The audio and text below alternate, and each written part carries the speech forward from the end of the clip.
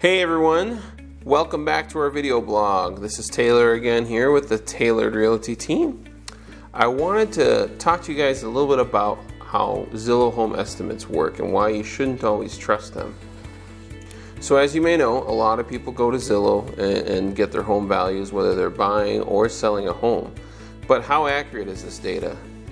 Well, let's talk about that here for a minute. So let me explain how Zillow gets their estimates. What Zillow does is they use an algorithm, okay? Just like Google has an algorithm for how searches pop up in your search bar. Zillow has an algorithm how it sets these prices. You know, it's not like Zillow comes and sees the inside of your home. Zillow goes based off recent boughts and sold nearby each one of these houses and uses that algorithm. What happens is you can have these supposed Zestimates can be anywhere from 5% to even 25% high or low.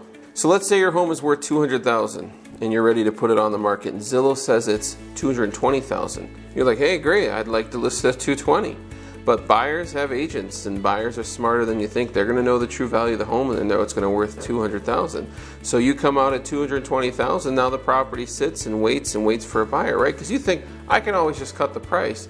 But the longer days on market you have, the more chances for getting an offer lower than actual market value, because buyers start thinking more than just it was overpriced. They say, why is this house still on the market? It's been on here for 3 weeks. What's wrong with it?